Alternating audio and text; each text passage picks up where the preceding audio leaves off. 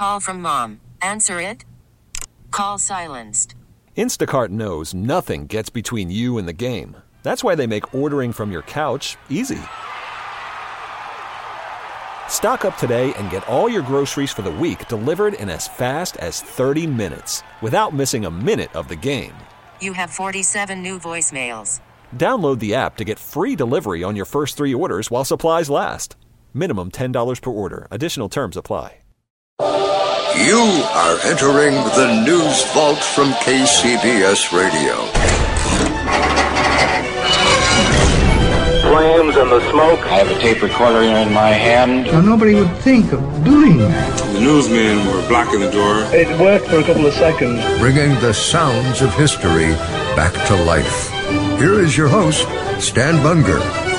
And this time on the NewsVault podcast, we'll take a look at a gem that deals with the very history of radio itself. The centerpiece of this edition of our podcast will be a production aired on KCBS's predecessor station, KQW. Same radio station, different call letters. I'll explain more about that in a moment. It aired in 1945 as the radio industry celebrated 25 years of broadcasting. Now, basically, there was a mistake in the math, and we can explain that, too. In 1945, people were looking at 1920 as having been the birth of broadcasting, because in that year, WWJ in Detroit went on the air, and so, too, did KDKA in Pittsburgh. Both of them, by the way, making their first big splash on the air in 1920 with election results. In Detroit, it was in August. In Pittsburgh, it was the Harding-Cox presidential election in November. But the reality of radio's birth, of course, goes back a good decade before 1920. You can go back to San Jose Calling, an experimental station put on the air in 1909 by Charles Harold in San Jose. He had a business called Harold's School of Radio. He taught engineering from the Garden City Bank Building in downtown San Jose, and he began to broadcast music every Wednesday evening. And by 1912, the schedule was quite regular, quite fixed, and the station was able to refer to itself as the longest continuously broadcasting station in the world. There were some great milestones along the way. By 1915, again, we're still 5 years before the Pittsburgh and Detroit broadcast began. San Francisco was hosting the Panama Pacific International Exposition. They put up all of those fabulous buildings in the Marina District of San Francisco. One of them, the Liberal Arts Building, was to include a radio exhibit, and they asked radio engineering pioneer Dr. Lee DeForest to set up a display. Charles Harold, the man who put that station on the air from San Jose in 1909, was paid a visit, and the deal was cut for him to make regular broadcasts from San Jose that would be picked up by a receiver at the fairgrounds in the Marina District of San Francisco. And they did that. 6 to 8 hours worth of music every day, all through the fair. People walking in would have to put on a set of headphones, but they could hear a radio signal being transmitted from 50 miles away. It was a big deal for this young technology. Well, let's fast forward now, and we are now at 1945. It's time for the industry to celebrate this 25-year anniversary, and KQW, which is the station that Harold's original broadcast station had morphed into, plays along. A live presentation put on the air in 1945. What we'll play for you today is a file courtesy of the California Historical Radio Society, which includes that 1945 broadcast, as well as an introduction delivered in 1975 by Paul Cortlandt Smith. And Paul Cortlandt Smith had been the engineer for that 25th anniversary production of radio in 1945. By the way, just to nail down the real deal about who was first, it was in 1959 that San Jose State University professor Gordon Greb put out a research paper, published it in the Journal of Broadcasting, proving through documents and witnesses that San Jose had indeed been the birthplace of broadcasting, that Harold's broadcasts had indeed been regular and before anyone else, and that pretty well settled the deal. Although in some parts of the country, you'll still hear claims that other stations were first. It's been proven conclusively that the station that became KCBS was, in fact, the first. Why KCBS? Well, it was in 1949 that CBS bought KQW, and at that point changed the call letters from KQW to KCBS. Now, to that broadcast from 1945 with the 1975 introduction, again, courtesy of the California Historical Radio Society. I joined KQW as a studio production engineer in 1941. At the time, the station was purchased by Columbia Broadcasting, and the operations were moved from San Jose to San Francisco into the beautiful new CBS studios in the Palace Hotel. In Studio 3, on November 10th, 1945, the story of KQW was produced and broadcast live in honor of the official 25th anniversary of broadcasting, although it was actually KQW's 36th birthday. The cast and staff were all San Francisco professionals. I was proud to be engineer for the production. Now, as you listen to this fascinating bit of history, please do remember that this was done over 40 years ago, and things that today sound gross and corny, like the telegraph code beeper, were then considered dramatically essential and exciting. So the program is historically completely authentic. And you may get a surprise or two if you listen carefully to the closing credits. You know, I just realized with a bit of a shock that it was 9 years ago that I presented this tape to the CHRS archive, and we played it then for a small swap meet audience. So I'm really happy to share it for the first time with the entire California Historical Radio Society membership. Enjoy. This week, across the nation, the radio industry celebrates its 25th anniversary of broadcasting. This week in San Francisco, station KQW observed its 33rd anniversary of regularly scheduled broadcasting and its 36th birthday, for this radio station was the first in the world to broadcast regular programs. It's worth hearing the story of KQW, because it begins as the story of one man, his dream, his ambition, and the kind of courage it took to lead all the pioneers in starting the first broadcasting station in the world. This, then, the story of KQW in the days of its early development, is the unique story of one man, Charles D. Harold. All facts presented in this program, which throws several new lights on the already interesting history of broadcasting, are based on carefully authenticated documents, interviews, and newspaper files. As a preface to our story, we quote from the book entitled California, published by Hastings House, 1943 edition. That publication's first sentence in the section on radio reads as follows. The first California radio station to broadcast the human voice, KQW of San Jose, was pioneering for the whole world as well as for California when it initiated in 1912 regular broadcasts of speech and music. The story of KQW, as we begin by turning time back before the beginning of this century. 1897. From his platform in Stanford University, a professor lectures to the class in senior physics. There are indications that sound may be transmitted without the use of wires, but learned men know its only value would be that of a toy. On the other hand, experiments at conveying music for many miles distant by telephone have been astonishingly successful. Think of it, gentlemen, we may yet live to see, or should I say hear, music carried to all the homes in the land by undreamed-of telephone sets. Well, are there any questions? Professor. Yes, Mr. Harold. You have a question, Mr. Harold?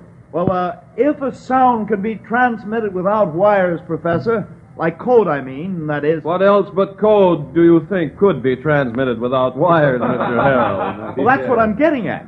Then why can't the human voice be transmitted, too? Oh, fantastic. The question of a dreamer, I'm sorry to say. My young man, evidently you've been asleep during my recent lectures. You've overshot the scientific intent of the wireless, my boy, as well as its basic principle. After some of its present difficulties are solved, the gadget may be put to a useful purpose. In fact, I dare differ with my colleagues in predicting that the wireless may come to be useful as a supplement to the cable. If you please, class, I shouldn't want to be repeated on that rash statement. So no note, please. Only as a supplement to the cable, Professor? Well, Mr. Harold again. What would you like to suggest this time? That the very noisy and inadequate wireless might be made to transmit music as well as the human voice? You know, I've been wondering about that.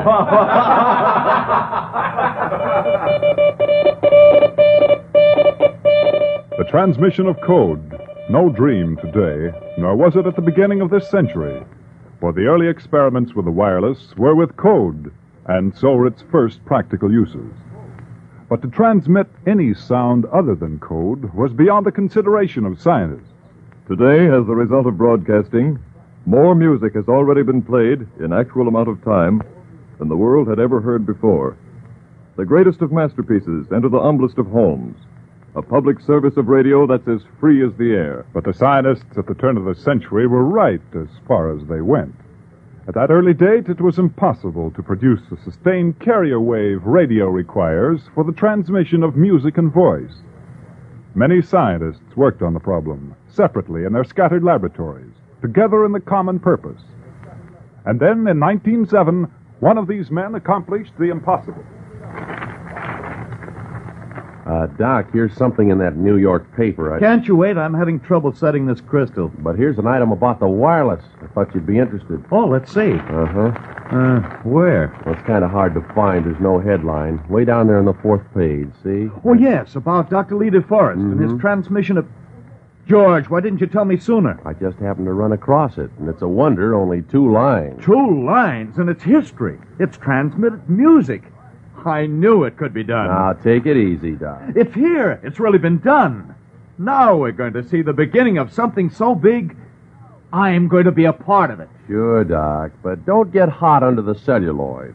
This, what's his name, this Lee DeForest beat you to it. I see you haven't gotten the idea. In science, a thing like this, we aren't running a race. We're all together, piling more facts on more facts until, who knows, maybe the air will be filled with music. There you go, dreaming again. This is quite an old paper. It's been several months since Madame Geraldine Farrar sang over that transmitter. Wonder if her voice was sustained in the ether waves. I'll have to get in touch with Dr. Lee DeForest. Do you know, I've an idea. I could get a lot of help from a man like that. 1907, and the first demonstration of the transmission of the human voice and music was accomplished without wires. For that first broadcast was a song. 1945, 38 years later, at the beginning of this week, that same Dr. Lee DeForest appeared on the Columbia Network, introduced with pride as the father of broadcasting. His voice brought to all the nation by means of the miracle he first demonstrated, the transmission of the human voice without wires. But that first experiment of broadcasting the human voice was soon forgotten by all but a few. And among the few was Charles D. Harold, who kept on remembering when he set up a new enterprise in San Jose in 1908. The Herald Radio and Engineering College. That's a fancy shingle, Doc. Think I'm hanging it high enough, George? Well, looks just right where it is. Well, here it goes, for better or worse. Looks like you'll make a lot of mazuma out of this school, Doc. I'll need to. That's what I say, and spend it while you can. Some of my ideas are going to cost a lot of money. Now, Doc, you ain't going to start that again. Look, from where I hear, you'll get a couple of 100 students signed up. Why, you can retire, lead a life of ease at Coney or some other classy place. No, George.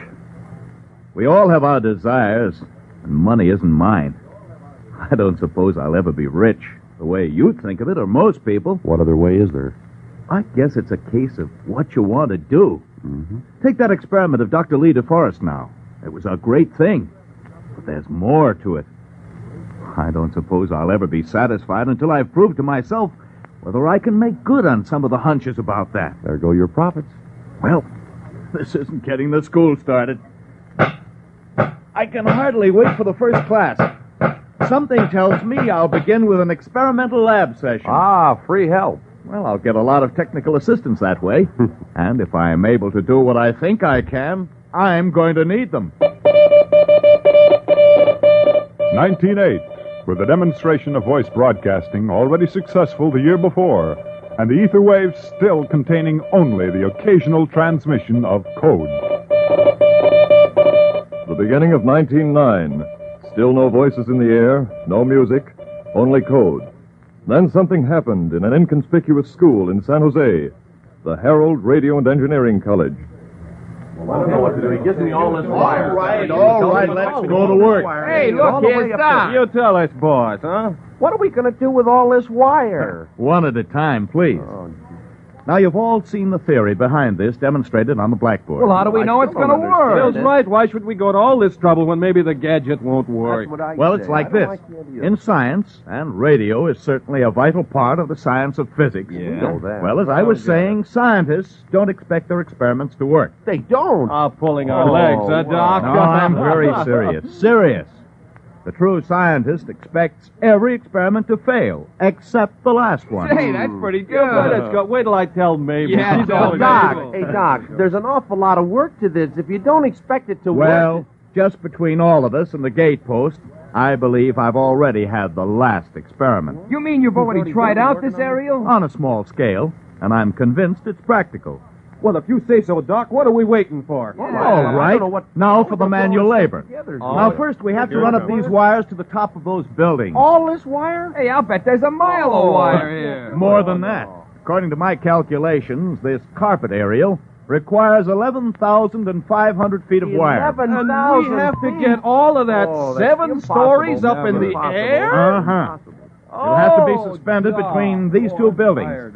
Hey, Pat, what seems to be your trouble? Well, I got so dizzy looking at the tall buildings, I got tangled up. Hey, Pat, the car. When we get that much wire up, they ought to be able to hear us clear over to Palo Alto. Oh, farther than that, I certainly hope. San Francisco, at the very least. Not 50 whole miles. Hey, what are you giving us, Doc? Even farther than San Francisco, if we're successful at all. Much farther. All right, men, let's hoist it up. Let's go get the wire. I don't know what to do, but I'll try to get it up. Spring of 1909, and although there's been music in the air for one brief moment 2 years before, there's still no music continuing on the ether. It's still code.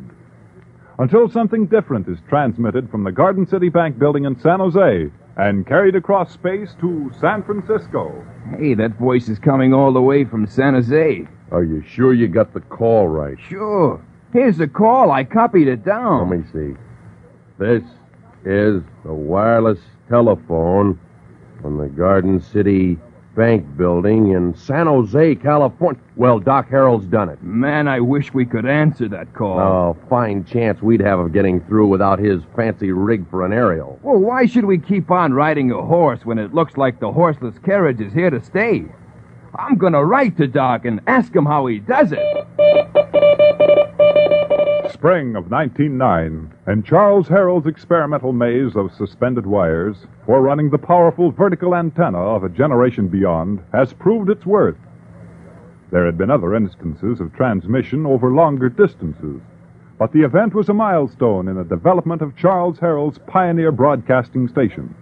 For now he had transmitted voice more than 50 miles. On to November 18, 1913, when a code message was being received.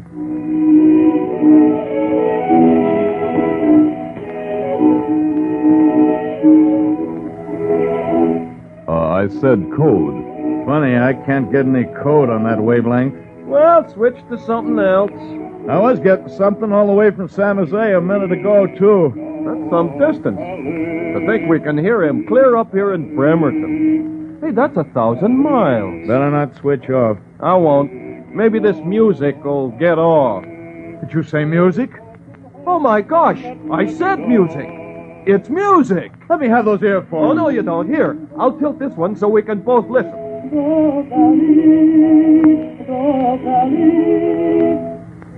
Did you hear it? Yeah, just before it stopped. This is sensational. I hope the code confirms it. This is the wireless telephone on the Garden City Bank building in San Jose, California.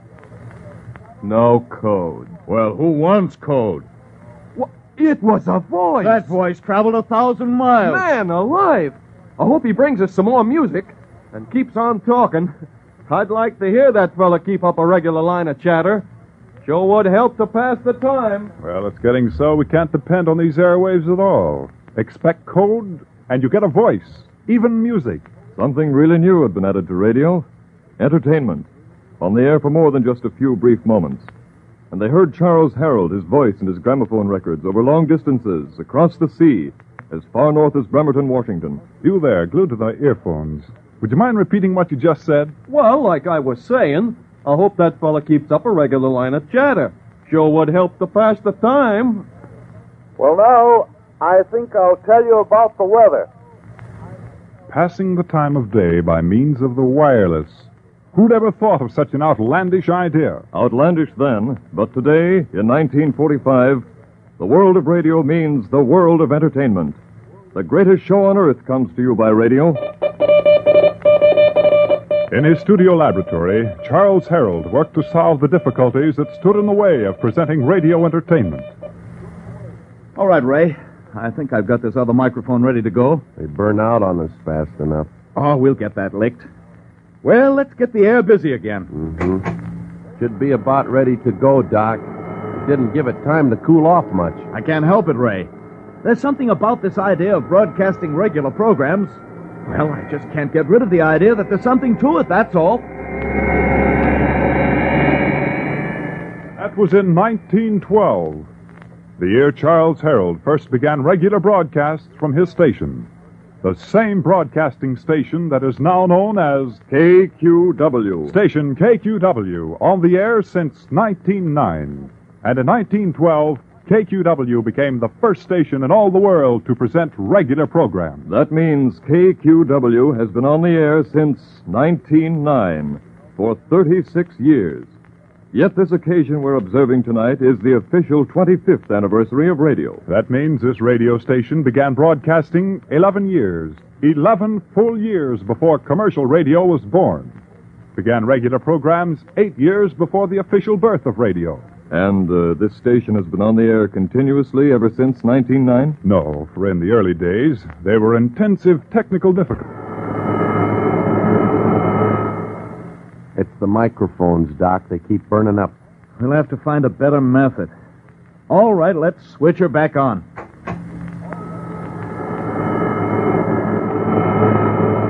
On the air, off again. Back on, back off the air again, and on again. Broadcasting engineers of the present era, accustomed to the finest equipment modern science has devised, would laugh if they could have seen the crude, homemade equipment that kept the forerunner of KQW on the air. They'd laugh if they could have seen Charles Harold sit down at his conglomerate equipment. But if they could have seen him when he started to play at the business of presenting programs, they'd marvel. For crude as were his implements, Charles Harold knew the basic principles of broadcasting. And what he didn't know, he knew that he didn't know, and worked tirelessly to solve. And while he worked, he kept on broadcasting. And people began talking. All of them wires strung over them buildings. My. All that time he's a-wasting. Well, I suppose his students get some good out of doing something, even if what they're doing ain't good for nothing. And there were others who had a few words to say. Doesn't seem so bad being bedridden now. I used to think that there wasn't any brightness left in the world. But now there's Doc Harold bringing me music. Why, it's the most wonderful thing that ever happened to me. Yes, Charles Harold continued to work on equipment while he kept on bringing the world its first radio programs. Then, in 1912, this radio station entered a new era and set a bold new pattern for the tremendous broadcasting industry that was to follow 8 years later. Have you got the microphones? Yes, I've got them, and they're connected. Funny, they don't look the same, Doc, hooked up like that. I know, Ray. But they're just as sturdy as in the lab. Think 4 of them will be enough. Well, we'll see. It's a great theory, Doc. Absolutely great. Water-cooled microphones. We'll see if they work. And if they don't, well, we'll still have that last experiment to look forward to. You know, the one that works. That'll be this one. Looks like the solution. As long as we've been burning out the old ones so fast. Yeah. If we just didn't have to tie the microphones right into the antenna circuit. Well, these water-cooled mics will do the trick. Throw on the switch. Mm-hmm. If they work, we'll be able to maintain continuous broadcasting. Why, if these new microphones just hold up, we can keep the programs going from 6 to 8 hours without interruption. Here she goes. Now we'll see. It worked.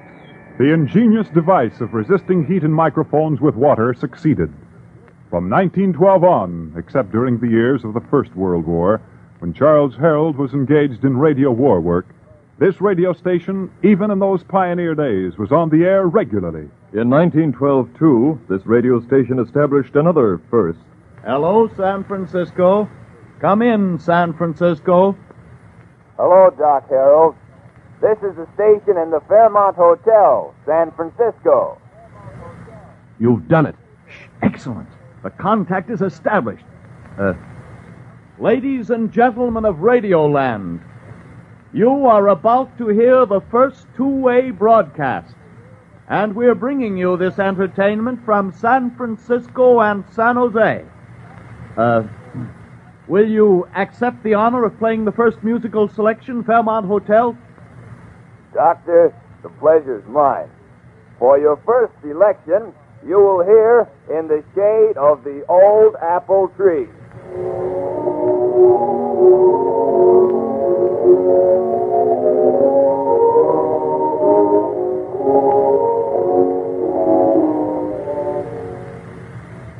Another record, the first two-way voice communication blended into a radio program. A record of small importance today, but a milestone in radio history. And the water-cooled microphones invented by Charles Herald succeeded in keeping the air lanes hot from 6 to 8 broadcasting hours a day, on through 1913, 1914, and 15. Curious that it was a scientist who first insisted that the wireless should be used for entertainment. For the rest of the scientists, as well as the businessmen, were saying, "This wireless telephone, it isn't really so effective for communication. Why, there's nothing private about it. Anybody can tune in the messages. Too bad it will never be anything but a toy." But there was one other exception. Listen to these words from a letter highly valued in the history of broadcasting. I have in mind a plan of development which would make radio a household utility in the same sense as the piano or phonograph. The idea is to bring music into the home by wireless. David Sarnoff, later to become the head of RCA, wrote those words. He was considered ahead of his time. Yet he wrote that letter in 1916, 7 years after this radio station began presenting programs, 4 years after this radio station began regular broadcast service. Yes, there were those who even in the very early days thought the wireless was here to stay. And in 1915, Charles Herald was given his chance to prove it. Oh, well, this is a surprise. Inspector Stone. Oh, don't be formal, Doc, please. After all, a call from the United States Radio Inspector. Well, this is hardly official. The fact is, I'm here because of the Panama Pacific International Exposition. Oh, yes, I hear they're all excited in San Francisco. How are the exhibits coming? Well, now that, Doc, is what I was sent to see you about. An invitation, an honor, a command performance, a request to broadcast programs for the Panama Pacific International Exposition. The KQW of Knee Pants was going on review. Sounds like somebody had built a better mousetrap. And the world had asked for a demonstration. The Panama Pacific Exposition of 1915. All the world milling through San Francisco, and most of the crowd stopping before the booth that was demonstrating the wireless. I'm going back to the Midway. Now, wait. What's that? Oh, it's an exhibit of the wireless. Well, from everything I've heard, it's here to stay, and Fatima isn't. Come on, let's go. Come on. I've always wanted to see how this gadget works.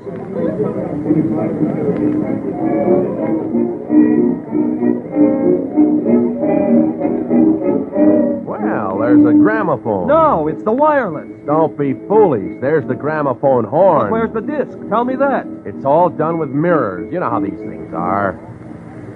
Shh. Listen. We're playing for the exposition, folks. So here's the latest music on a cylinder. When you wore a tulip, a big yellow tulip, and I wore a big red rose. It talks, didn't I tell you? It's Doc Harold's wireless program. Kind of haunted. Well, if you'd rather see Fatima... No, she can wait.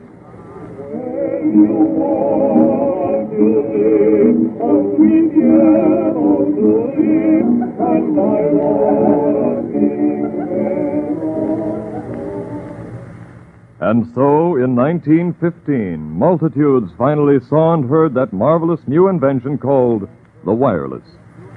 The demonstration booth at the Panama Pacific Exposition was conducted by Dr. Lee DeForest, and the programs he demonstrated to the crowd were transmitted by Charles Harold. So it was that two men, one to be known forever as the father of radio, and the other as the first broadcaster, worked together in giving the world its first major demonstration of radio entertainment. Yes, those who came to the Panama Pacific Exposition heard at last the music that had been brought to the air, and they heard voices in the air, too. This is the wireless telephone on the Garden City Bank building in San Jose, California. So, through the years, this radio station has grown, beginning with the world's first radio programs in 1909, advancing with the world's first regular programming in 1912, continuing to develop its programs and public service beyond the wildest dreams of its founder. Then, step by step, the radio industry progressed.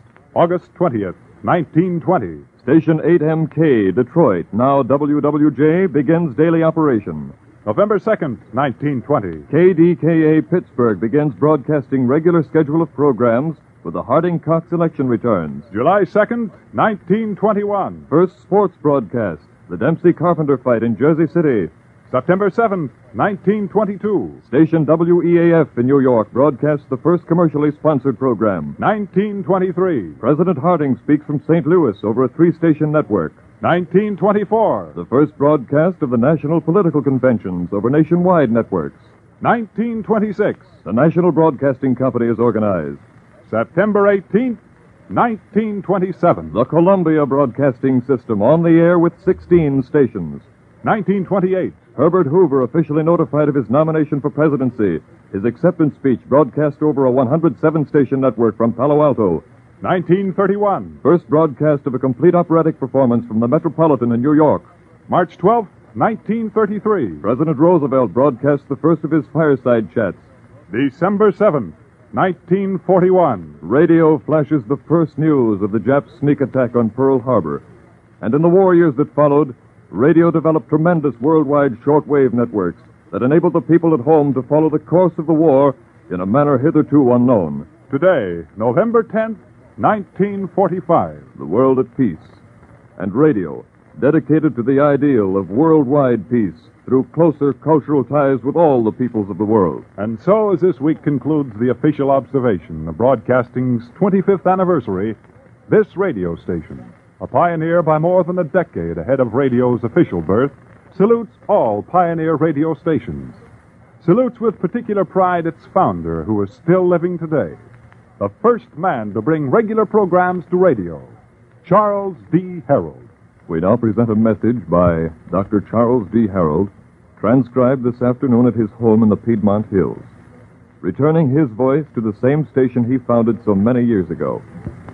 I'm gratified and happy to speak to you on this occasion. Station KQW has gone far beyond my dreams. I'm particularly proud that the dream we had for radio as an entertainment medium has materialized. Radio has indeed outgrown its infant clothes. I am happy to have been the first man to broadcast radio entertainment on a regular schedule.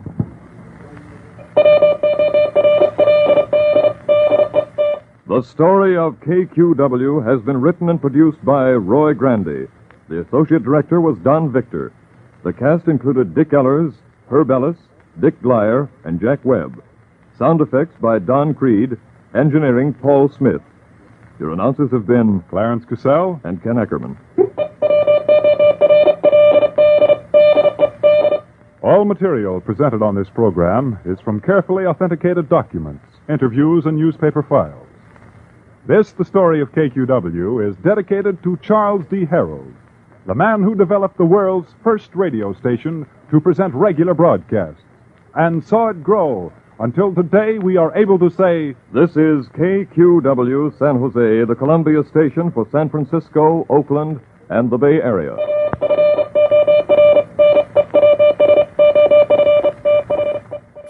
Remember to follow the News Vault from KCBS Radio on social media.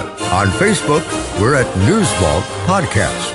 On Twitter, find us at News Vault SF. On Instagram, we're at News Vault. Until our next episode, you are leaving the News Vault from KCBS Radio.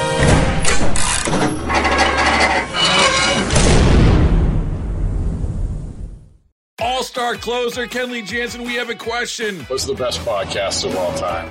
Baseball isn't boring, baby. I'm Rob Bradford, and every single day I'm sitting down with the biggest names to show you this great game is the greatest game. It's my podcast. It's my passion. It's a cause I started more than 2 years ago and is now the most prolific national daily baseball pod there is. Another fact, so jump aboard the BIB Express. Follow and listen to Baseball Isn't Boring, presented by Wasabi Hot Cloud Storage on the free Odyssey app or wherever you get your podcasts.